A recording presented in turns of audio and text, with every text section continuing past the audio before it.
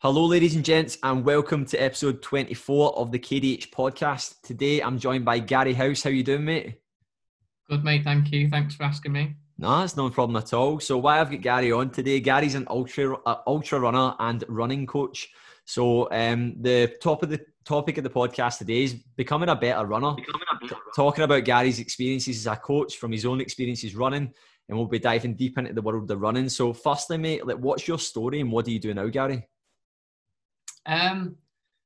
Like running wise, you have to go way back, I guess. I keep thinking back to when I started running, and I ran a bit in high school, but it was more just because I could get the afternoon off from like lessons and stuff. And I used to think I was good at football and all this kind of things, but I was lucky in a way that in my school I had a lot of talented footballers in my year. So they were off playing for like Everton and Liverpool and stuff like, and Aston Villa and places like this. And so we used to do quite well. I was bang average though. I know now, kind of thing. But I just got took along with them. So it was football. And then, I remember one teacher just said to me, "You're built like a distance runner. You should try running." So that kind of sparked off a thought of like, right, I'll try this cross-country running. Threw myself into the cross-country running, and I think, most people didn't want to be there, but I saw it as if you finish, I think it was in the top 7, you got to go somewhere else. And I finished 4th, because I remember I finished 4th, and I got the day off to go somewhere. I was like, "Oh, this is amazing," kind of thing. And it always stuck with me that one teacher said, like, "You're built to be a distance runner." So then fast forward a few years later, football was like midweek, Saturday league, Sunday league, like all the banter with the lads and all that kind of thing. Loved the football, but I was just average at it. I wasn't that good. And I went up to about the age of 19, so I've not done any running since I left high school or anything like that. 19, 20, moved to Manchester, and I moved to Manchester to be a hairdresser. So I had a friend who was he ran a hairdresser's, and I just like dropped everything and just thought, right, I'm going to Manchester, because I was like from a little like village town in North Wales. I'm going to Manchester, see what this is about, because I hadn't been to uni or anything like that. Yeah.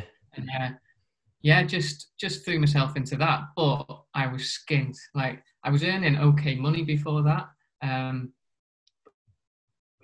Starting from scratch, like in my friend's like salon, it was just like at that age I just wanted to meet girls, and like, I'm 36 now, so hairdressing and men, it's like quite normal, isn't it? But back then, like, I was scared to tell the lads at football and stuff like this. I didn't tell them for about 6 months until I was a proper hairdresser.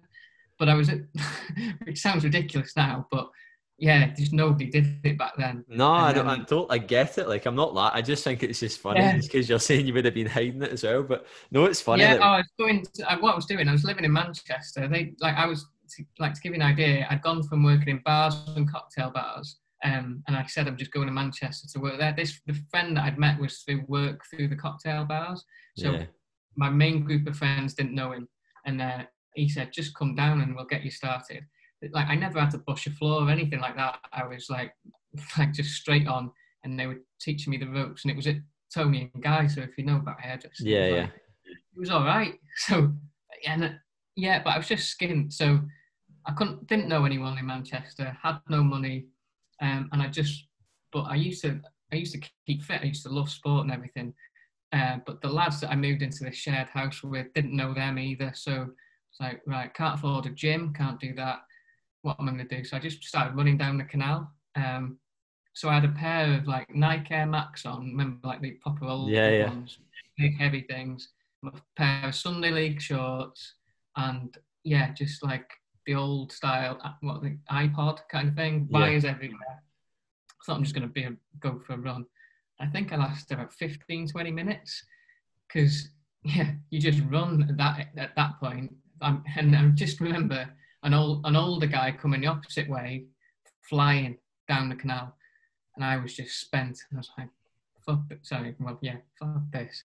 It's like, okay, I'm not a runner kind of thing. Sat on the bench and then walked home. And 20 minutes one way and walked home. And it's like, I played football 3 or 4 times a week up until that point. but it just became something to get out of the house kind of thing. And I just ran further and further down the canal, and like we were saying earlier before the call, it was like I didn't have a watch or anything like that. It was just I couldn't even tell you how You long just I was ran. running. Just running, yeah. And I could see that, and then I was kind of getting a bit fitter, but I was starting to drop some weight as well. So I'd gone from drinking 3 or 4 nights a week, just like party kind of drinking, and then to wanting to run more. But I wasn't eating properly either. I didn't know anything about food back then. So I even ended up going down the line of going to a doctor because my arse had just disappeared. Like, because again, I had no money. So it was just like my nickname in the house was Gary Tuna, because I would get home, dried pasta, can of tuna, tomato sauce or whatever it was. And I thought that was me cooking. I was thinking, I'm living the dream here. I'm living in Manchester. I'm cooking, I'm running. But yeah, I was getting thin, like. And it was just for no reason. I didn't really know what I was didn't know anything about feeling the body or anything. Didn't take anything with me on a run. I don't even think I would take water. Just run until I couldn't run and then come home. That's what I used to do as well. I used to literally, like, we were talking about it right before on the call, but like, yeah.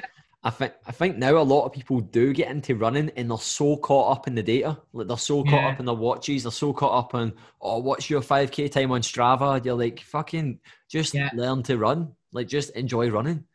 Yeah. And and there was no, I'm trying to think back. There was Facebook, but probably like I'm not that old. I'm 36, but it wasn't like social media is now or anything like that. It's not. Nobody knew I was going for that run. I wasn't updating my status at the end of the run or anything like that. It's like if you were running, it's because you wanted to run for whatever reason it was. Yeah. And then I met a girl.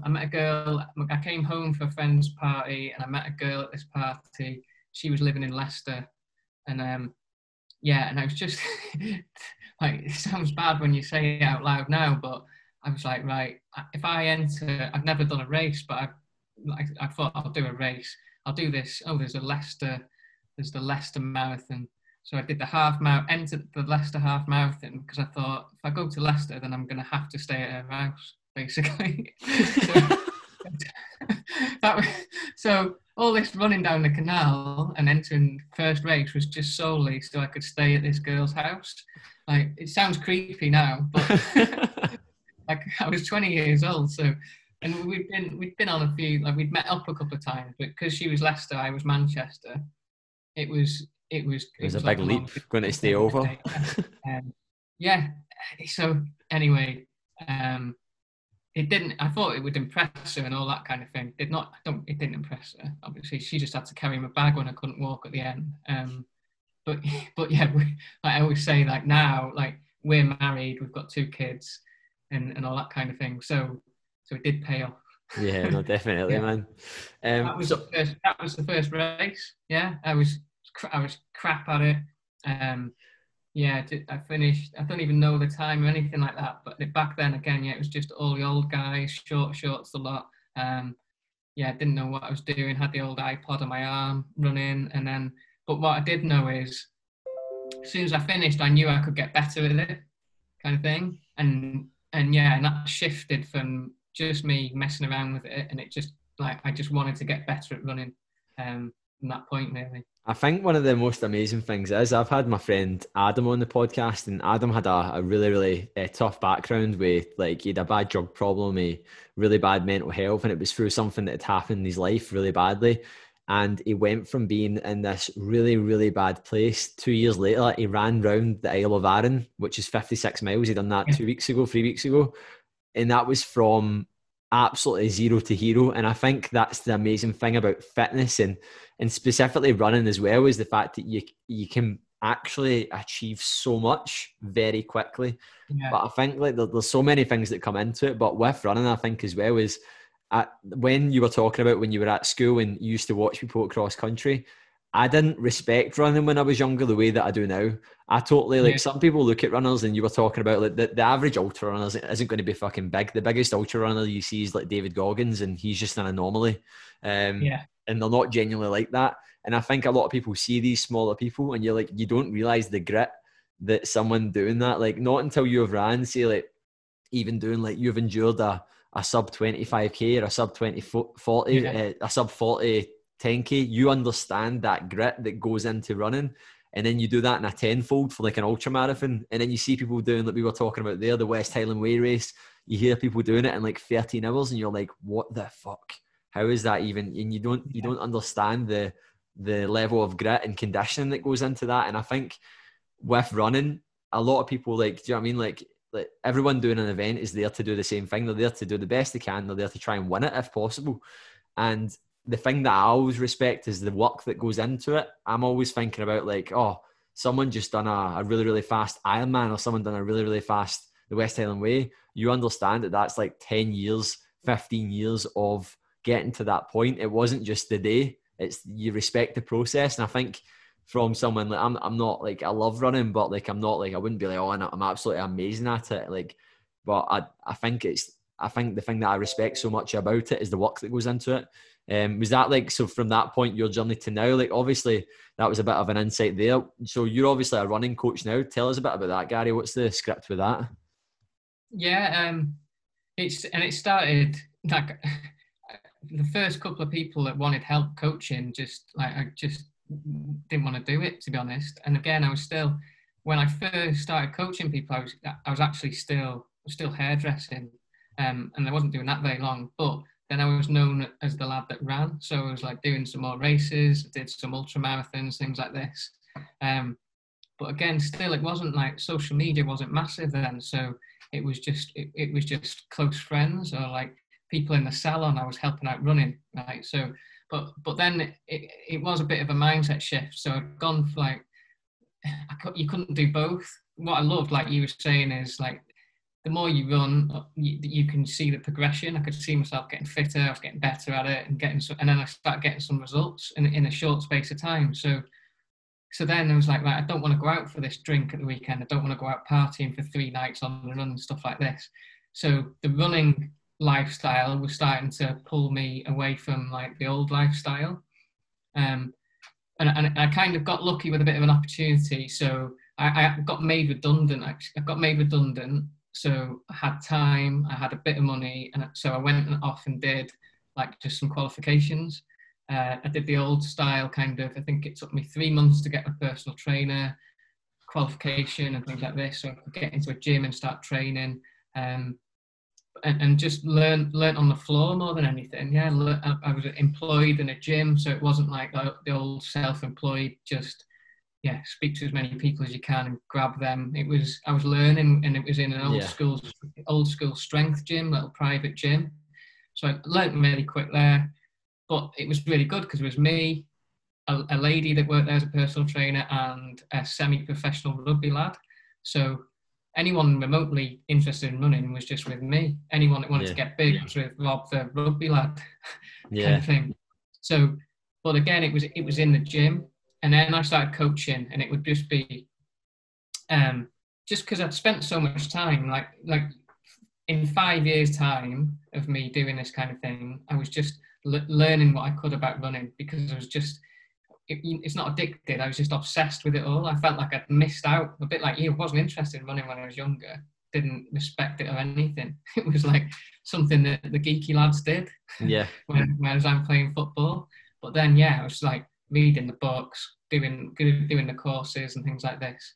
So by the time I got in front of people, I got a bit of a head start. I think what you were explaining, sorry for interrupting me, what you were explaining there was you had that change in identity, where, and a lot of people struggle with that. The other way where people will be able to relate to that is now that the social norm is to go out and get pissed every single weekend. The social norm is to go, like, to not do it X, Y, and Z. And I think like why a lot of people are scared of making the leap from maybe trying to better themselves, getting into running, is because they're scared of jeopardizing their identity. But I love when you see that changeover in someone where the gym becomes part of them, running becomes part of them, and they start doing it. They invest more time into it. They invest more money. They start buying better equipment. They start putting time aside. They prioritize that. And I think that transitions, like I was talking about this to one of my friends the other day, and we were saying with another coach, we were saying that before, like when at my old job, when I left the forces, it was like my identity was someone that was in the military, and then I felt a bit lost when I left, and now my identity is a coach, but that It's journey to almost get, like that identity is almost like forced on you, isn't it? yeah, Because and then like all of like a you're sudden, like enjoying your job or enjoying your life in the military or whatever. But yeah, for everyone else, you're just seen as that person, seen and as it can yeah, be quite distressing when you lose that and you don't really know what to do. And I think like, and then like one of the things as well why I followed Gary was his social media presence is really good. It's funny, it's humorous, and in the running world, there's not many people that do that. Like the sort of yeah, profiles that are like, not saying like, oh, mine's just the funniest, but like you see a lot of personal trainers that are trying to. It's a tough game to do well in because there's so many people doing it. There's so many people doing so well. And there's a lot of people doing like, do you know what I mean, in their own right, doing really well in the running world. But like just having that presence, so there's that, like, do you know what I mean? Like I say this all the time, like if people aren't like doing some sort of, if someone's good at something and they're not blogging about it, they're missing out big time.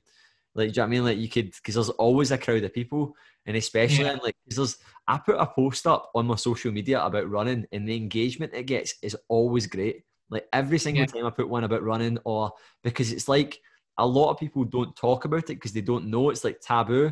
It's like the way that if you rewind back 10 years ago when nutrition, it's nowhere near where it's at right now. But in another 10 years, there'll be personal trainers that are giving out solid basic advice on running that you would be like that. There's not enough people doing this right now, but in 10 years, there'll be more people doing that. But that's just the way that things go.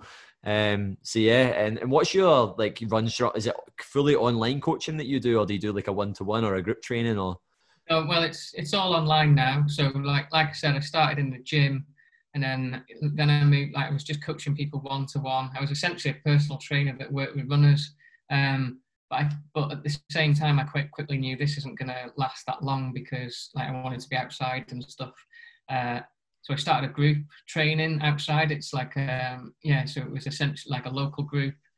And we got to like if you think this was half the problem because I dealt with running clubs and things before, and whereas my group grew it to 200 paying members locally, and the local running club that was essentially free only had 100 members, and kind of thing. So that so it's like they're essentially doing something wrong, kind of thing, because Yeah, those people should be able to go and join a running club. But I knew that there was like instead of trying to teach what you'd say is good club runners and above, that kind of thing, I just took the same running skills and taught complete beginners, people that were like over 30s, well, it was mainly women at that point, just wanted to lose weight and typical gym goers, but wanted to be outside. So I must be took fit that. as well. Yeah, and there wasn't that much running involved. We ran there's like 6 sessions, and 2 of the sessions was running. One was like a kettlebell session. One was technique and movement and things like this.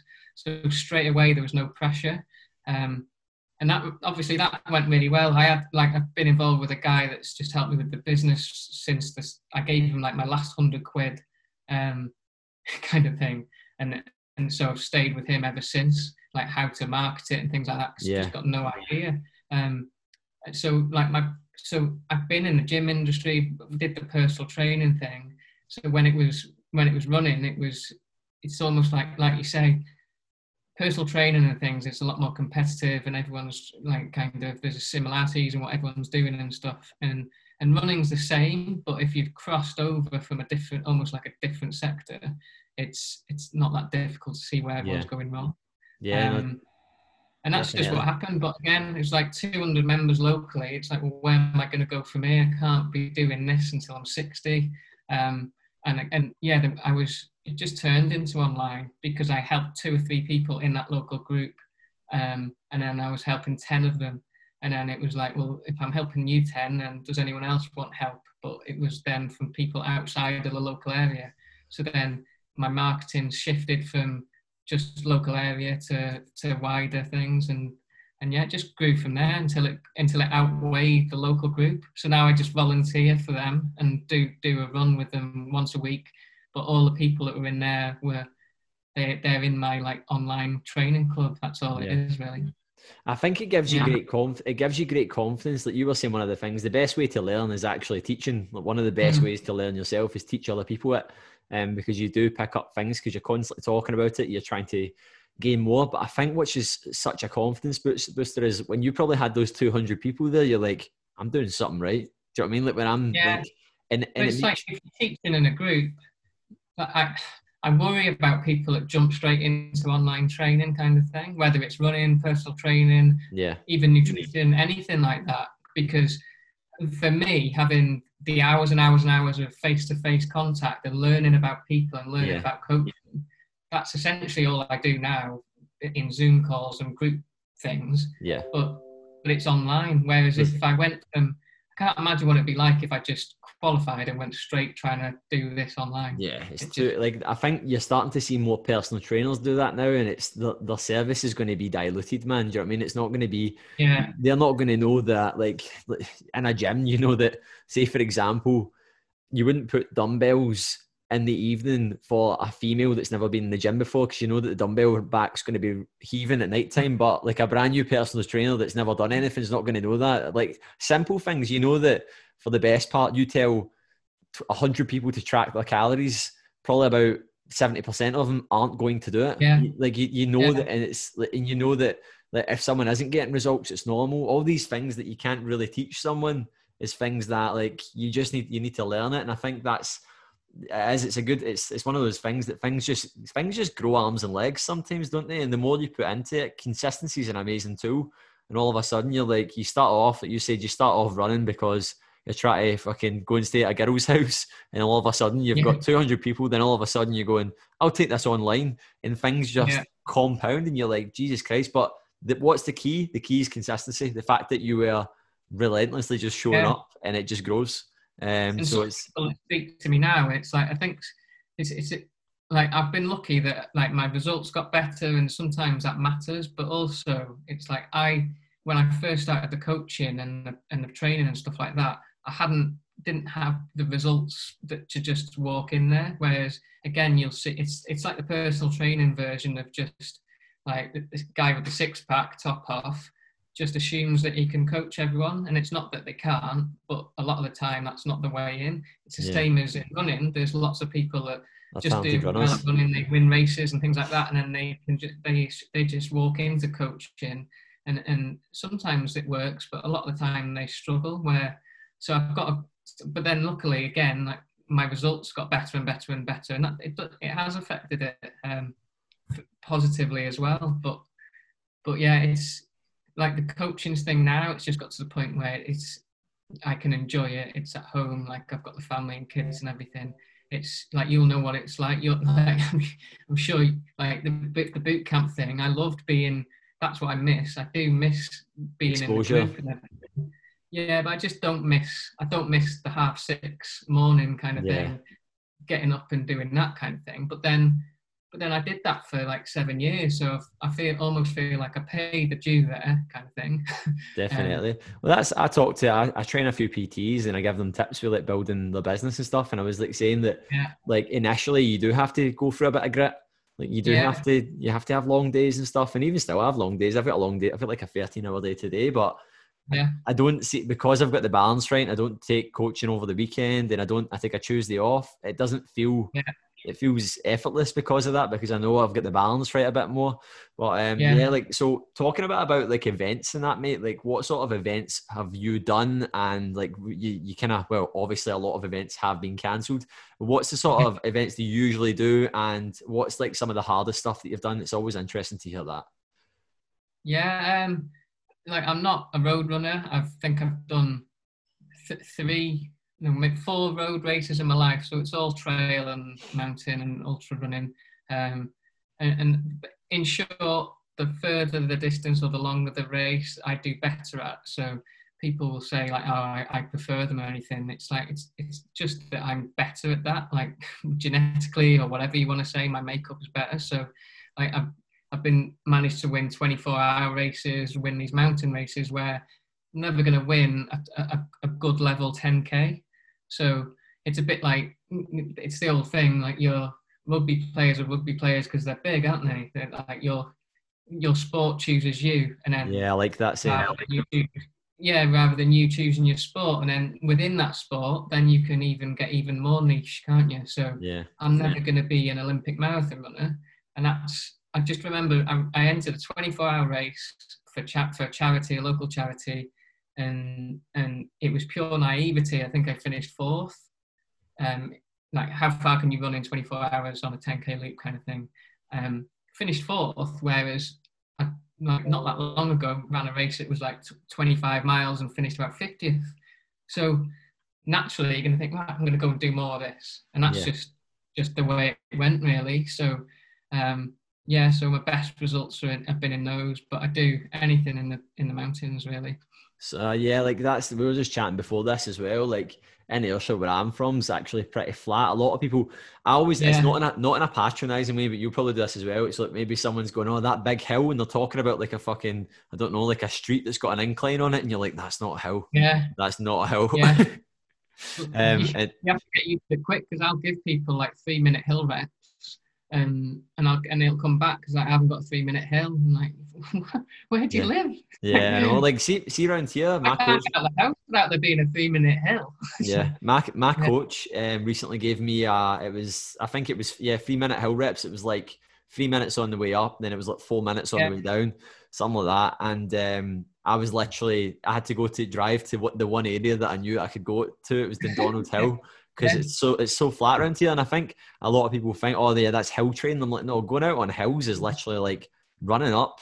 Like you're in a lot of discomfort. And I think for anyone that doesn't know, that the difference between road and trail is that trail is out on trails, on the grass, in fields, through mud. Like trail runs are a total different ball game from different sports.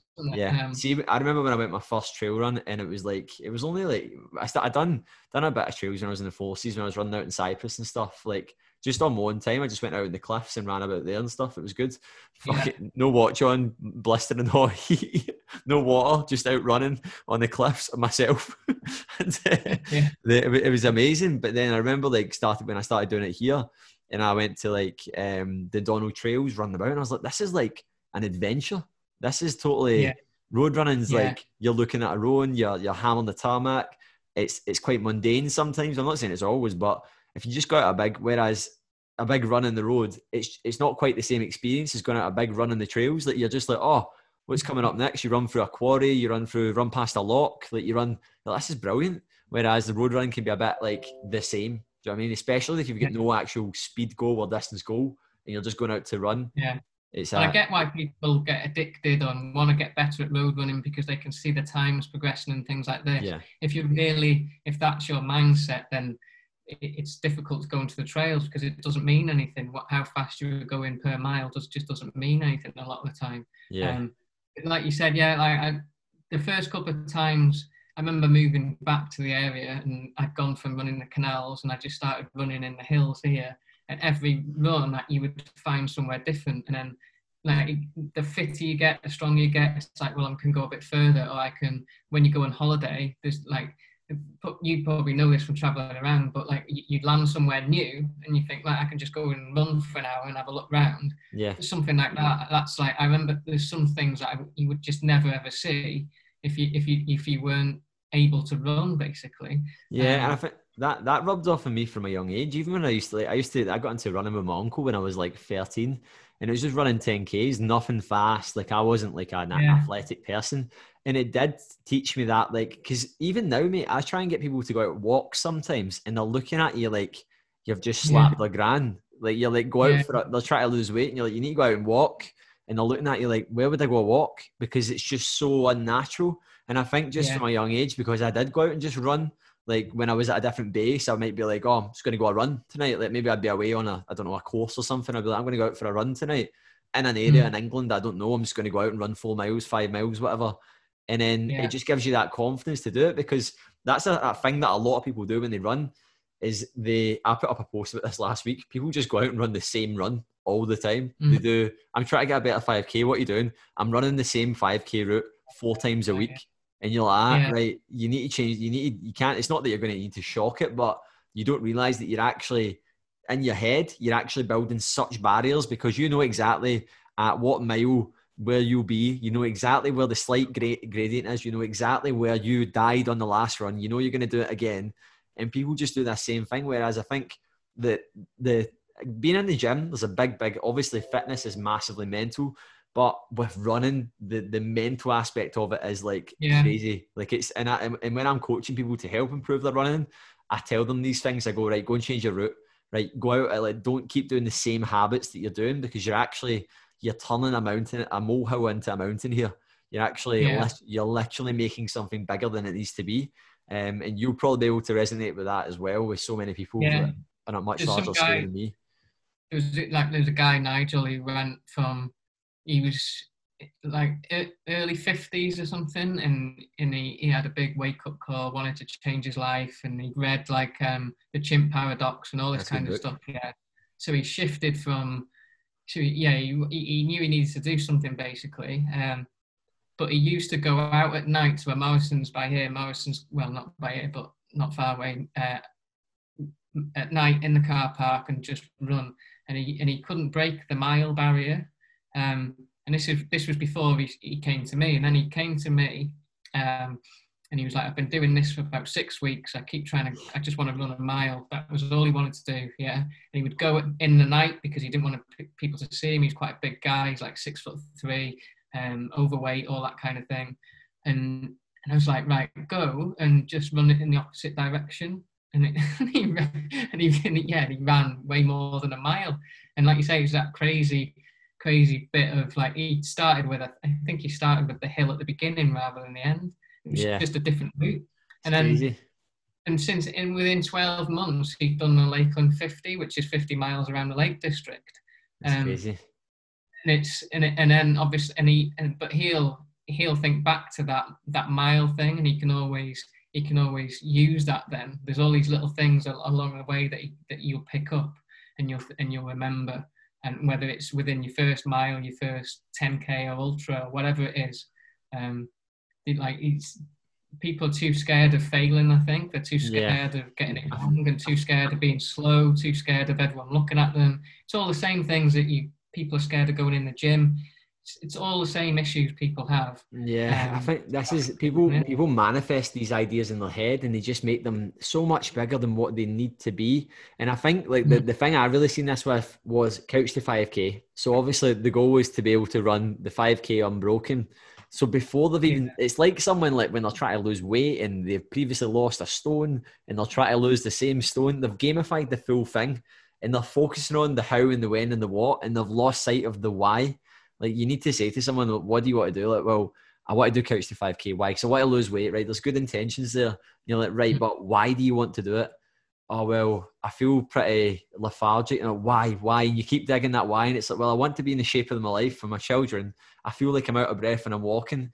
And then when people change from that mindset, from I just want to do this, it's a complete change in mindset, because people do get fixated on things like the distance and stuff, and they're like, I can't do that. And the amount of people that they know at the end of couch to 5k, after 8 weeks, they're going to have to run an unbroken 5k, and that is in their head the full time.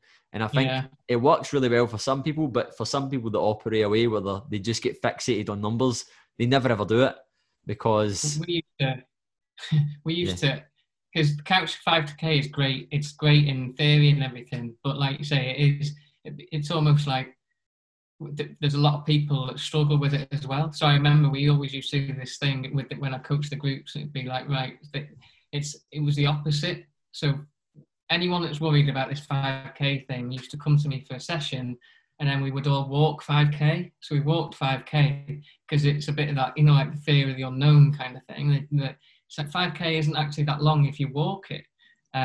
So we would walk the 5k on session 1. There wasn't this 1 minute walk, 1 minute. It's like, right, let's walk fast if you can, or just walk 5k. Right, you've done your 5k now.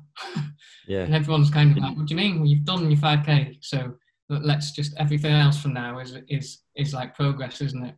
And it almost takes the pressure off. It's you used to do the same with 10ks. People, they would be training quite consistently. That they're capable of running 10k. Like, there's not that many people that aren't, because you just add walks in. It's still the same thing. Because anyone that tells up to 100 miles, anyone that tells you that they're running every step of a 100-mile race is lying, or they've come first or second, maybe. Even that's a stop or two. So it's like, right, if you're planning on walking, let's just walk some of it. Definitely. Now, get that out of the way. and then you're done. I was when I done my first proper trail event last year. I done Glen Tree half marathon, and Yeah. it's a good half. You done that one before, the Glen Tree No, marathon? no, no, It's no. good, man. It's really tough. It's like it's. I think I've done it twice now, and like both times I've went into it, I've not been properly trained up to the elevation. I just go. I'm good at grinding through it, and I got a good Yeah, time and all that, a decent time. Like this year, I done it. I think I was in the top 100 or something. Like it was okay. It was yeah, like good, and there was about 800 people doing it, so I was happy with that.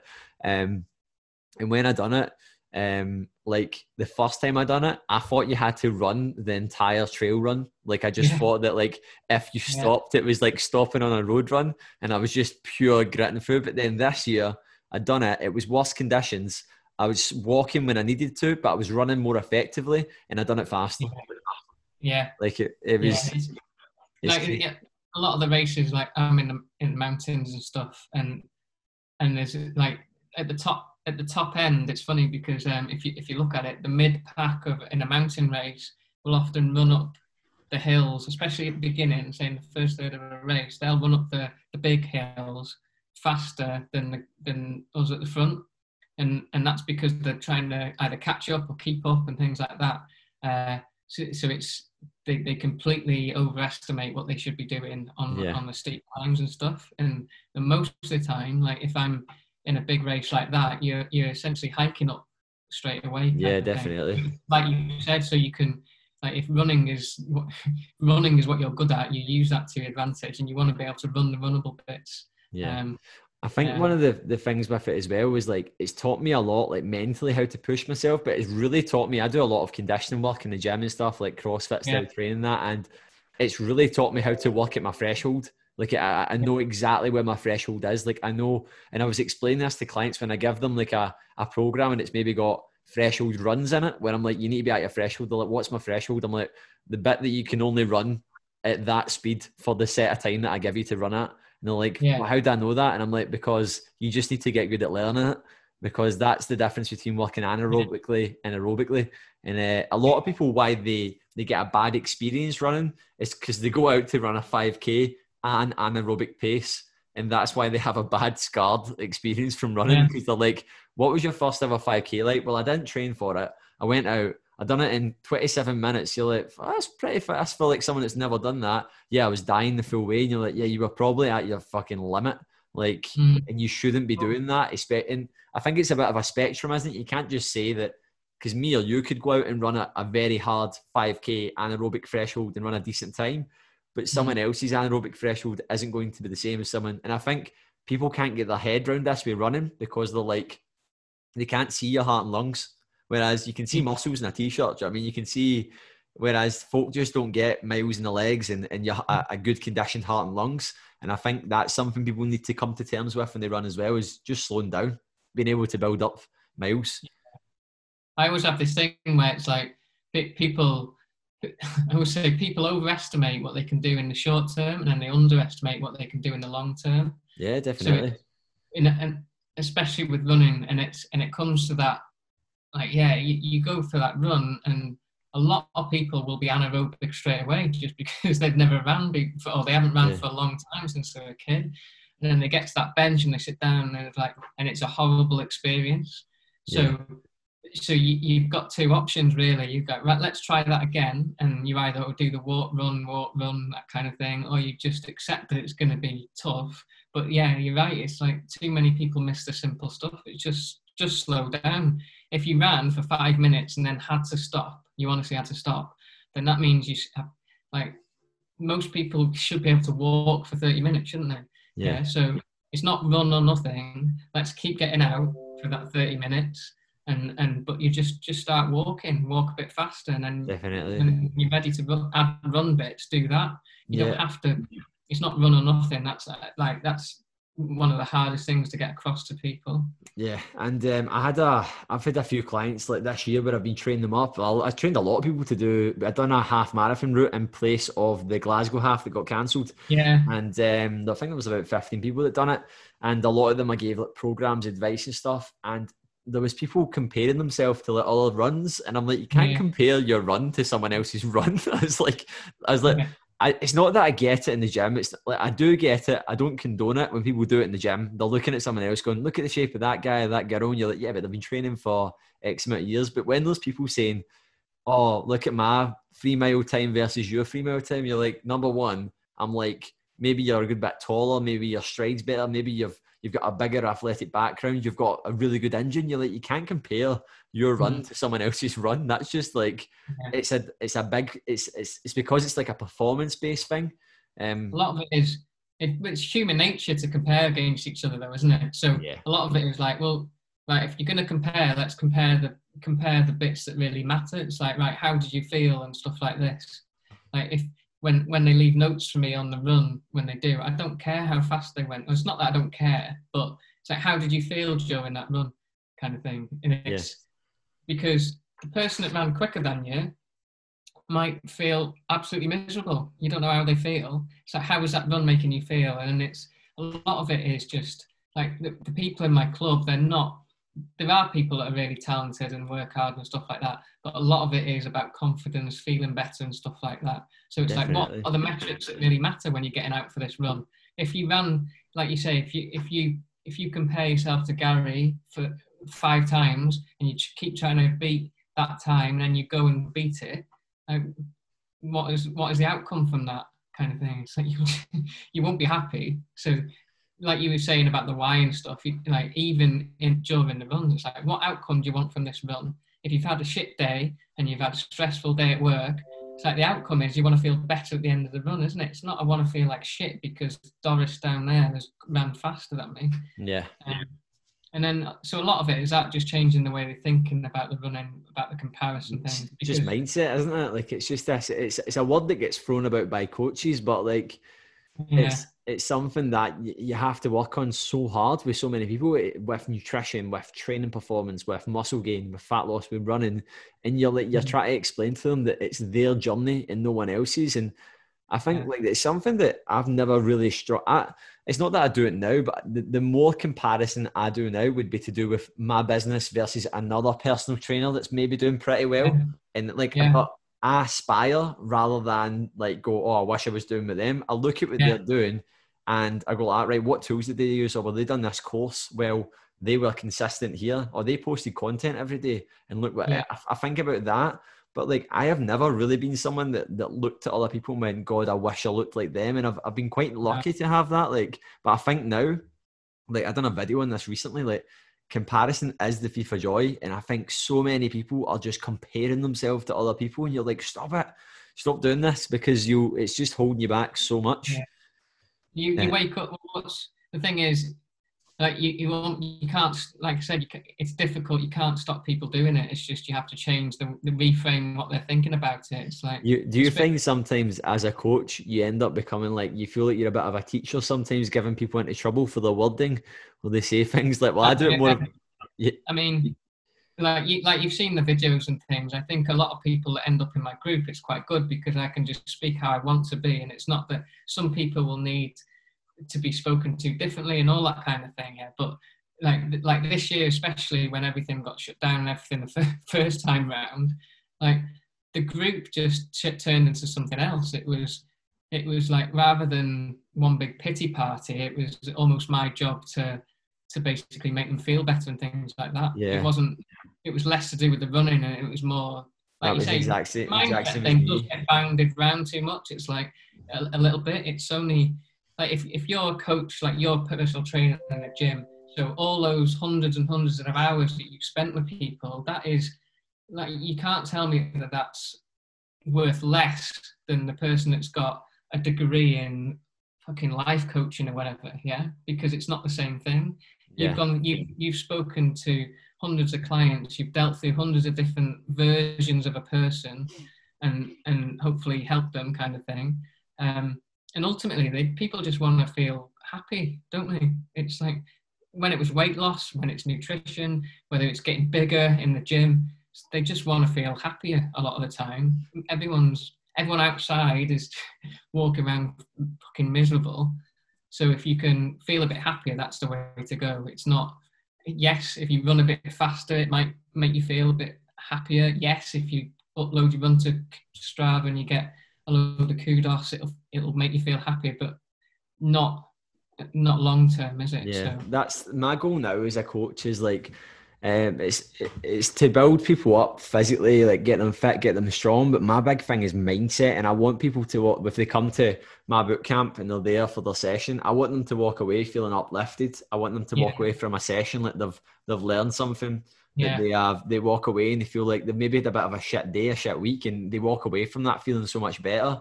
And I yeah, think like when you start off as a coach, no one explains these things to you. Then all of a sudden you feel like that's what, obviously, like I'm not saying you forget about your job as your bread and butter is whatever it is, yours is running, coaching. But at the end of the day, coaching doesn't just stop at counting reps or counting a timer or no, clicking stop.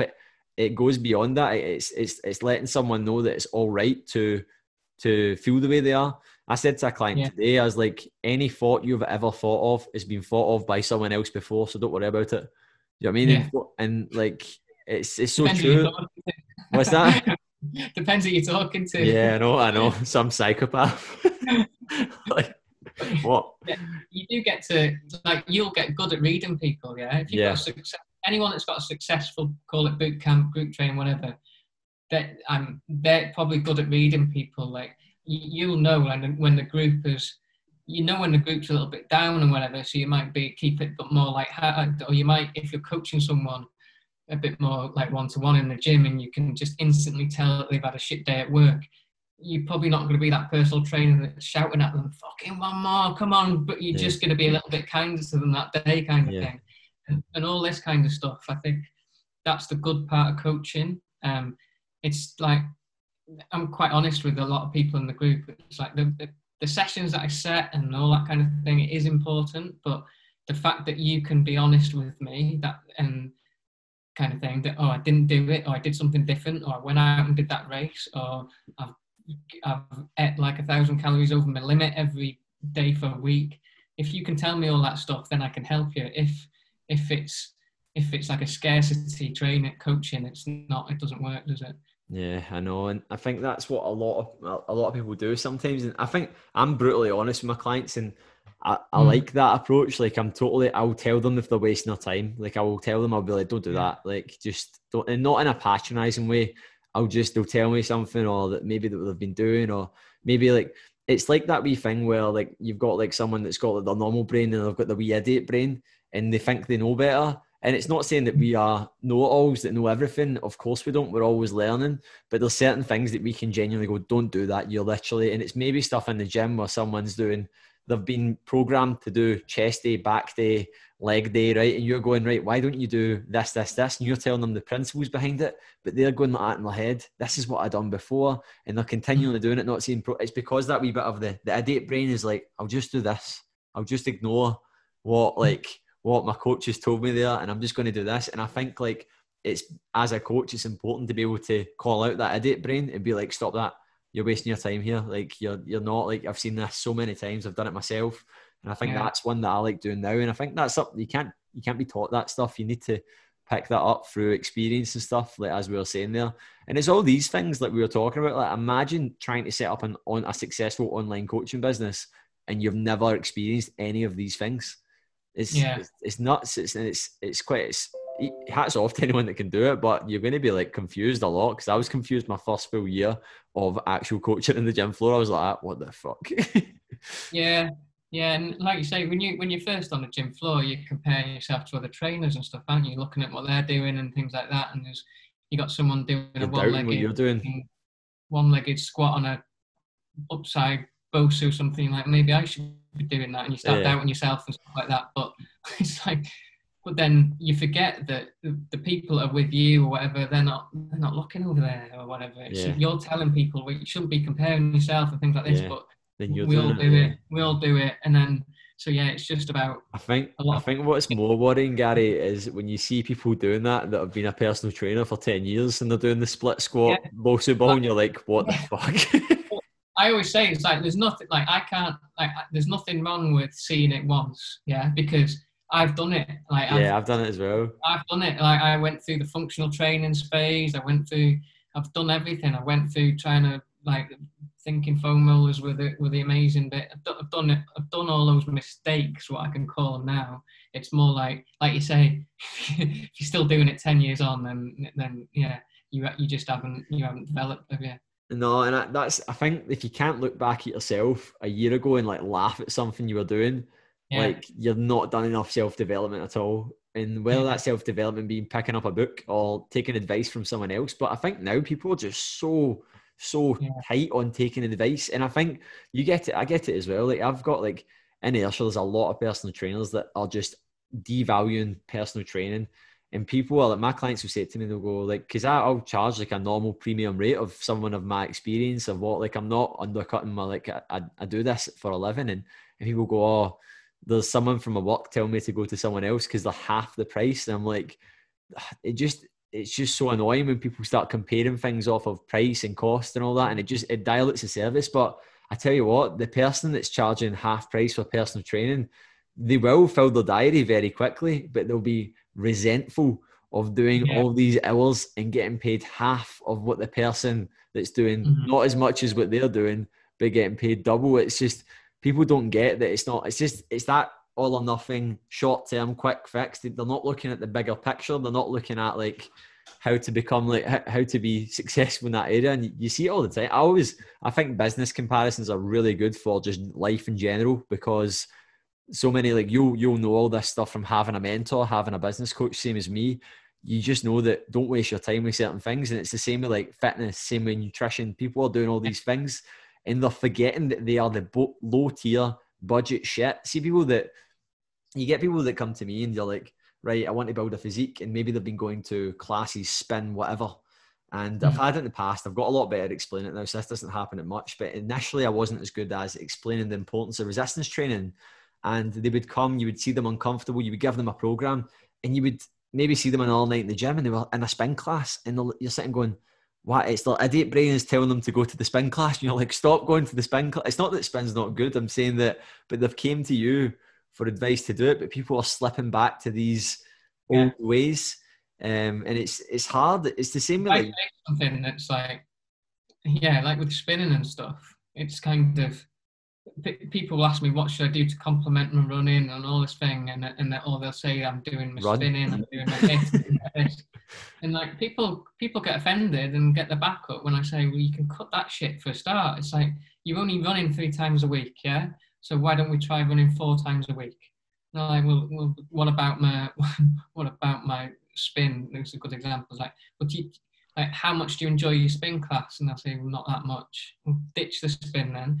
Like, honestly, if they love spin and they absolutely love it, then yeah, I haven't got a problem with it and that kind of thing. But yeah, you're right. It's like people get offended a little bit too easy. If you're the expert, yeah, you don't have to be the biggest expert in the world. But if we're taking you as the expert, then if you're telling them some advice, then it's for your benefit. It's like, it's not for me to try and call out spin or Zumba. It's not like I've got a vendetta against them. It's like, I get it all the time on my social media. I'll say that if I say something's like, don't bother with it, and I'm like, well, what about that? What about spin? Saying like, well, it's good for this, this, and this. Like, I'm a running coach. I'm not a health coach kind of thing or whatever. Most folk that go to spin are cycling the bike like they're cycling on a cloud though anyway, man. They're just in there freewheeling as hard as they can for like 45 minutes. Why do you go to spin? Yeah, well, for fit or whatever, but most people it's because they're trying to lose weight. It's like, well, I can tell you how to lose weight a lot easier than just fucking sitting on that spin bike for an hour. Yeah, it doesn't involve doing anything. Yeah. Kind of thing. It's all mixed up. But when it comes to running, it's like, look, well, rule one is we need to maximize your running, yeah. And people are too scared of doing the strength work, too scared of doing all that stuff. Yeah, that's one of the things I wanted to come on to the next part there. Like, what would you say to someone that's like to focus on if they were starting off with running? What would you tell them to? Because I know that because you said resistance training there, and for me, like what I just tell everyone to do now is like keep it basic, but like definitely involve resistance training because they need to. I always describe, like, I remember year before, me and my boot camp done the Glasgow 10K, and a guy ran past. It was like I was waiting on my clients at the finish line and my members and that.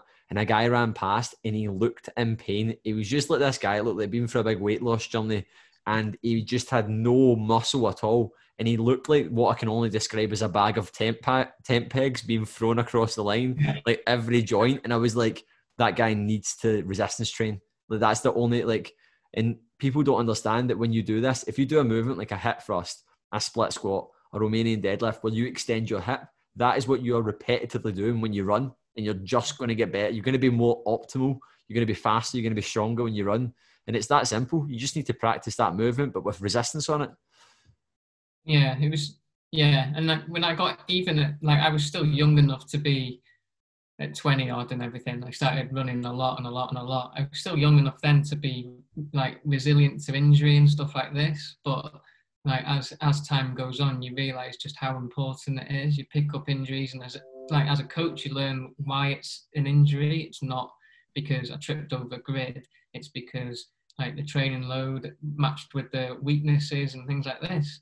So it's like nobody wants, if you love running, it just makes sense that we keep you. And it's not about being the strongest in the gym. It's not even being about the strongest that you can be. It's just, for, like me as a running coach, it's like, I need you to be strong enough to do the stuff that you want to do. It's that, It's that kind of simple. And that doesn't mean like stood swinging a kettlebell. Yeah. Although that might be great fun or whatever. And I like kettlebell sessions. I think they can be a great tool. It's like, you need to do some simple movements. Like you say, it's like, it's not difficult to build in like calf raises, split squat. Like if you don't want to back squat and stuff like that, why can't you split squat? Why can't you do the hip thrusts? Like, these things can be done at home, and RDL and all this stuff. Like you're saying, it's like 4 or 5 movements, 15, 20 minutes, 2 or 3 times a week. Yeah, because the other option is, yeah, of course you probably like them to do a little bit more, but and that kind of thing, but it's got to be realistic as well. Yeah, definitely. Like, I always say to everyone, like, I might like keep it simple as picking 4 exercises and going to the gym and doing that 1 or 2 times a week. Optimally, you would want to try and hit it. Like, I do a session on Zoom now for the group, and it's on a Saturday morning, and it's 40 minutes long. It's like 30 minutes of stuff, and then I answer questions about 10 minutes. And some people are like, why is it, I'm not getting out of bed for 30 minutes? I'm like, I know. If it was an hour, you wouldn't fucking do it. I know. Like, see, mate, this is the thing that people do, and it bugs me when they base exercise on duration. And I know the reasoning behind that. It's because they know that calendar, right? More calories will be burned in a longer session. And it's PT's fault. It's like personal training, because it fits our calendars, doesn't it? It's like 9 to 10, 10 to 11, whatever. It just fits nicely on a calendar. It's like, why does it need to be an hour? I've done strength sessions for an hour. It's like, I don't want to do that. Yeah. Kind of thing. So it doesn't need to be much. Get other people to do that is not gonna. It's not going to work. It's different, if you've got all the time in the world and you're chilling out in the gym and you can do your sets and all this stuff. But in reality, it's what can I, if you can't, like, can you tell me you can do this for the next 6 weeks every week? Probably not. Then we need to change it. Whether that's 10 minutes, I don't care. Just do calf raises on Monday. Just do some split squats on Wednesday, because you've got to start somewhere. Once you see strength come on, then you might up it to 30 minutes. You might actually enjoy it a bit more because you're not like so weak. That was how it happened with me. I wasn't, although I was working in the gym and everything, it wasn't like I was not from the same background. I wasn't from a strength background, but I had to make myself, I had to learn about all that stuff because I was starting to break down. I was starting to get fatigue. I just wasn't strong. Like you said, I wasn't fit for purpose, basically. Yeah. I just see from all my sort of years of like coaching people through like strength and all that now, and running myself and training that way myself, I can't really put it into words, but I just get it. And it's amazing when I can actually see people when I've been doing like a lot of leg work where they're now hip thrusting over 100 kilograms and maybe they weigh like 80, 60, whatever. And I look at the way they walk, and the walk and everything is different to what they were 8 weeks before. So how much is that going to reflect in your running? You're not going to have low back pain, tight hamstrings, because they're trying to do all the work. And that's, like with running, it's just, you need to make sure that your glutes are strong. You need to make sure that you structure your body is like, it's strong, because if you're weak, it's going to reflect. You're going to be in pain. You're going to be like, the statistics showed that if you're a consistent runner, something like the chances of picking up an injury in a year is like 70%. It's as high as that. But people think it's stretching off, and I'm not saying it's stretching off is actually showing pre or post run to show zero impact to actually benefit in the run. So see if you see folk doing the classic holding the heel up to the bum. Like in fact now it's like it's pretty certain that it affects performance, stretching and stuff. Yeah. It's like not once in my life have I given anyone some stretching. Yeah, if it's physio treatment or something like that, but it's like it's the path of least resistance. It's like people are conditioned to, I need to do my stretches, I need to do my foam rolling. It's like you're deluded. It's like, yeah, I know. It's not going to... If you sit in a chair all day, like a few leg swings aren't going to help you if you want to go and run 10K faster and faster and faster, that kind of thing, yeah? And so it's, like you said, and then people love to complicate things. So strength training, maybe it's partly our fault as coaches, how we word things or whatever, but people are either scared of doing it or they think they haven't got the time or they try and make it too complicated. It's like, how many reps and sets should I be doing? What exercise should they're losing sight of the principles. Yeah, well, what are you doing now? Nothing. Like, well, so forget. It's not frustration because it's essentially your job, but if I'm on Instagram and I've got like a squat rack, like a power cage thing in a gym and stuff, and I'll mess around in there and I'll show people me doing a couple of back squats or whatever. I know that people are going to ask me, how heavy is that? How many reps? How many sets? And things like that. And then they're expecting you to give you an answer, and they'll go and do it. It's like, it doesn't matter what I'm doing for what kind of thing. It's like, just go and do something. That's the main thing. It's people lose sight of they're getting so caught up in the tools. It's like the thing with the watches we were talking about. People get caught up in that. And other than like resistance training, what other sort of tips would you give someone that's getting into running? Just go back to a little bit like that saying that I like to say, like I try and run at home. You'd like, don't overestimate what you can do in the short term. Don't underestimate what you can do in the long term. It's just about being consistent, whether that's a couple of walks a week along with your running, whatever it is. It's like, have a reason to don't rely on motivation, don't rely on willpower. It has to be a habit. So plan ahead. It's not about needing a coach, and I don't think everyone needs a coach, but you do definitely need to plan it the same as you would plan. Like, I've got the planner downstairs. I'm the only one in the house with one, and I need my wife to tell me what I'm doing every day, as in taking the kids or whatever. Yeah, because if I don't, things won't get done. So if you don't plan your 30-minute run, even if you think it's only 30 minutes and it's pissing down outside and it's dark and it's cold, then you won't do it.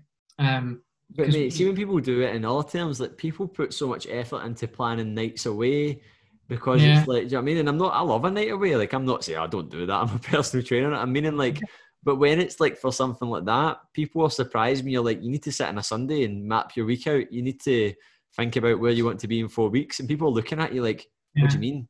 I've been going to, but this is what I mean. Like, people are comparing everything against the low tier shit. Like, do you know what I mean? Weight Watchers probably don't tell you to sit and plan your, like, how many steps you're going to do in the week on a Sunday. Like, do you know what I mean? Like, curves or whatever, they don't tell you that you should be having a short term and a short, mid-term and long-term goal that you should be applying progressive overload. They're just telling you to go and get a sweat on. But it's why we've got so many people in these confused positions, because they're listening to the bottom tier stuff. And you're like, when something involves you got more planning, like, that seems like a bit of effort. And you're like, it's not. It's just, you need to build good habits. So I think that's a solid one there, mate. One of the ones I wanted to... Sorry, go on. No, it's all right, mate. I was going to jump on to the next part anyway. What were you saying? Just like what I've realised over in the last few years as well with like advice for beginners, like it's almost changed a little bit, because when I got into the running, like I say, there wasn't Instagram and stuff like this. And I did a talk at the National Running Show, and it was like a light bulb went off. Every single person that was at my talk, it was aimed at like beginners and things like this for ultras. They'd gone into running with social media bombarding them, and social media by like influencers and people giving out advice and people showing them their runs and how amazing they are and things like this.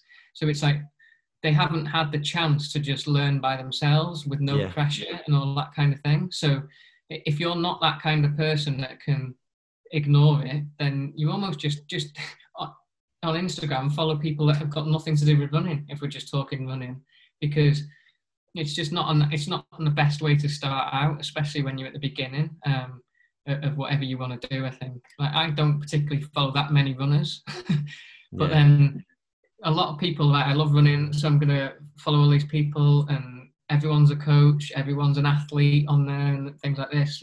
And you've got to think, if their actual bio was what it really was, it would say, like, Dave isn't a runner or an athlete, he's working at the council for 60 hours a week, and then he's going to do his runs, and all you see is his run or whatever.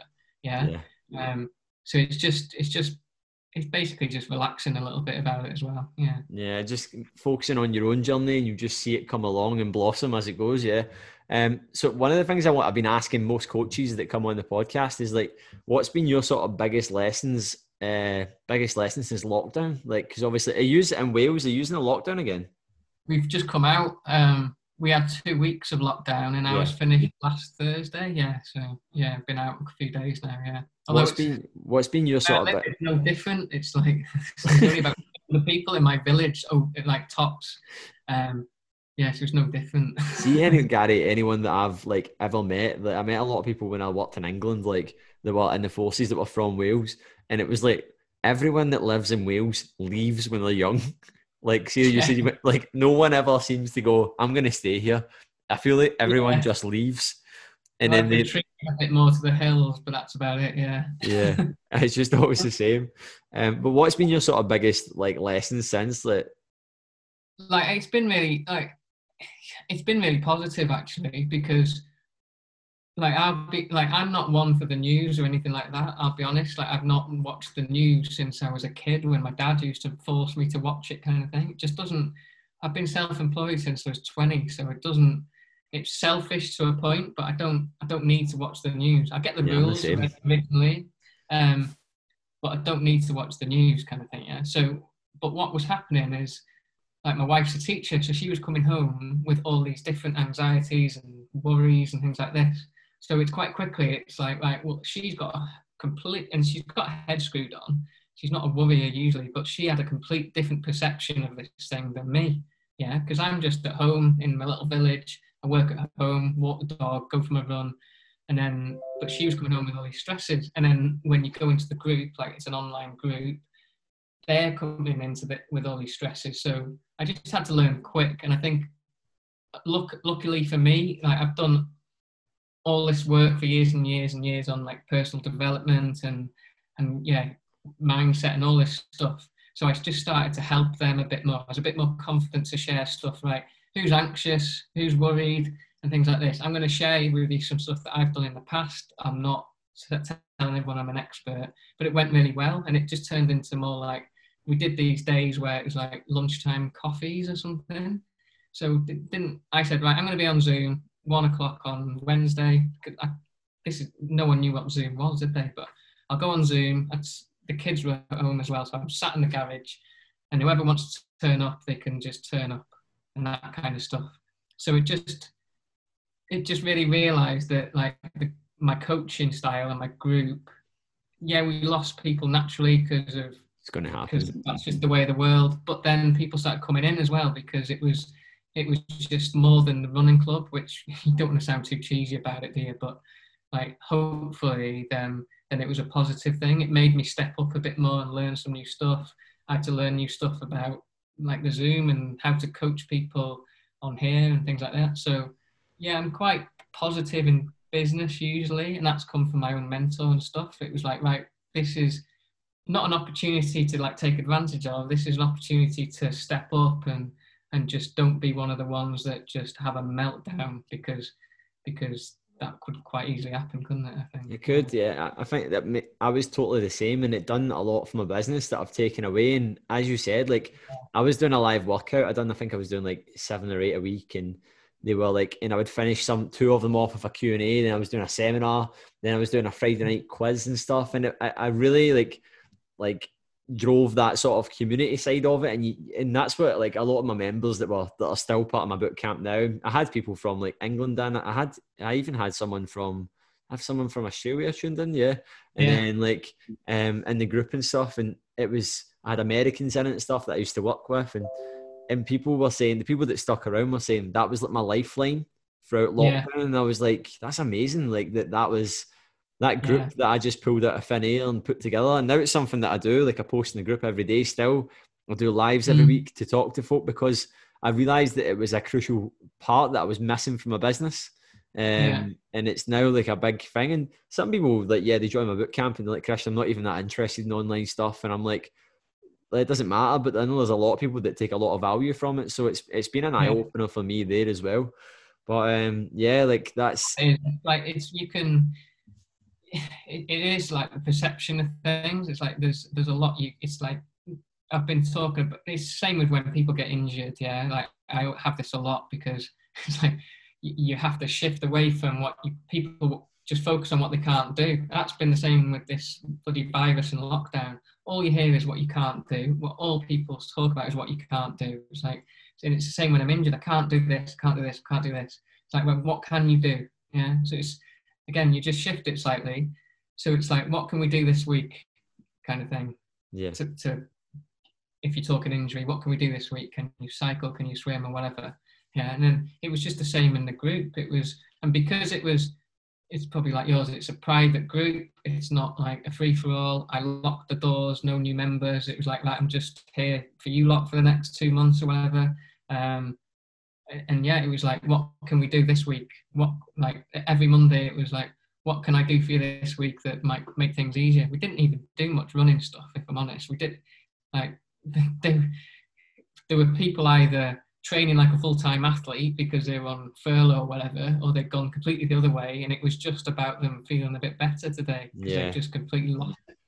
Definitely. Yeah. Like, I totally agree with that. That's exactly how I felt as well. And I think a lot of the other coaches I've spoken to, it was the same. But I think like There were some guys I know in Glasgow, right? And there's two people I know that when we originally got locked down, one of them, they both run gyms, right? One of them shut their business down. Yeah, didn't ask the members or anything. They just completely shut it down, cancelled their memberships and things like this. And the other guys were doing sessions on the roof of their gym because they weren't allowed in the gym. Yeah, and they finished lockdown with almost double the amount of members, because they hadn't been going that long. Almost double the amount of members than they had before lockdown. Yeah. They both had the same tools, the same whatever. That was just, I feel really sorry for the guy who did it, but shut it all down. But that just shows you what someone's mental state can do. It's crazy. Everyone has the same. You have this exact same tools. You have the exact same social media. You have the same things. And there was PTs in my gym and that, and there was one of them that I said, like, it was 2 weeks before I was setting up, and he's like, I was like, oh, what's your plans? And they're like, oh, I don't do the full home workouts thing. And I was like, I think like it goes beyond like what you don't do. I think like you have a right. If you've got 30 clients, that you're their coach, you need to make them feel good. And if that means setting up a timetable to check in with them each week in a group, putting on a pub quiz and maybe doing a few live workouts, that's what you need to do. And I think a lot of coaches and a lot of people like, and I do feel bad for them, because some people like obviously, like you don't know as well, that guy might have had financial strain, that he knew that having the gym closed for 1 month, they couldn't even sustain it. But at the same time, there was a lot of people that they focused on what they couldn't control. Like you couldn't control like Boris Johnson's decision. You couldn't control the rate of the R rate of the virus. The only thing we could control was we proved that social distancing worked. And in order to do that, the gyms can't be open. So you're going to have to adapt. And a lot of people, they did. And a lot of people sank. And it's a shame, because they're now in a position where you're in gyms now and PTs are like not busy. But a few PTs have said to me, do you think this is a bad time? And I'm like, if you keep telling yourself it's a bad time, it'll be a bad time. But right now it's actually a really good time, because a lot of people maybe do want to get into fitness. They want to get into running. They want to get into lifting weights. And I think the other thing is it'll end. You can't just sit on your hands now. It's like, even if you've got 0 clients, yeah, like we've all been there. I remember like like my first week on a gym floor, I'd broken both my elbows in a race. So like going into the new job with broken elbows, like, yeah, it's like not ideal for getting clients in the gym, is it? Kind of thing. And it's not that everyone should be just that kind of way, thinking that way. But yeah, if you just sit on your hands, like what are you doing? Are you building a bit more presence? Are you sending emails out? Are you getting an email list together? Are you setting up stuff for further down the line, or anything like that? Yeah, it's just, there's lots of things we can do a lot of the time. It's that perception of things. Yeah, I think that's when we talk about mindset, this is what it's all about. It's being able to adapt when something's thrown at you. But no, so on that note, I think we'll finish it off there because there's a few things we missed out, but I don't want to keep it going on forever, man, because I could keep talking about all these different things, Gary. But I always try and keep, because do you know, see a podcast, I have never finished a Joe Rogan podcast. Yeah, well, I do listen to them. Yeah, a lot of them.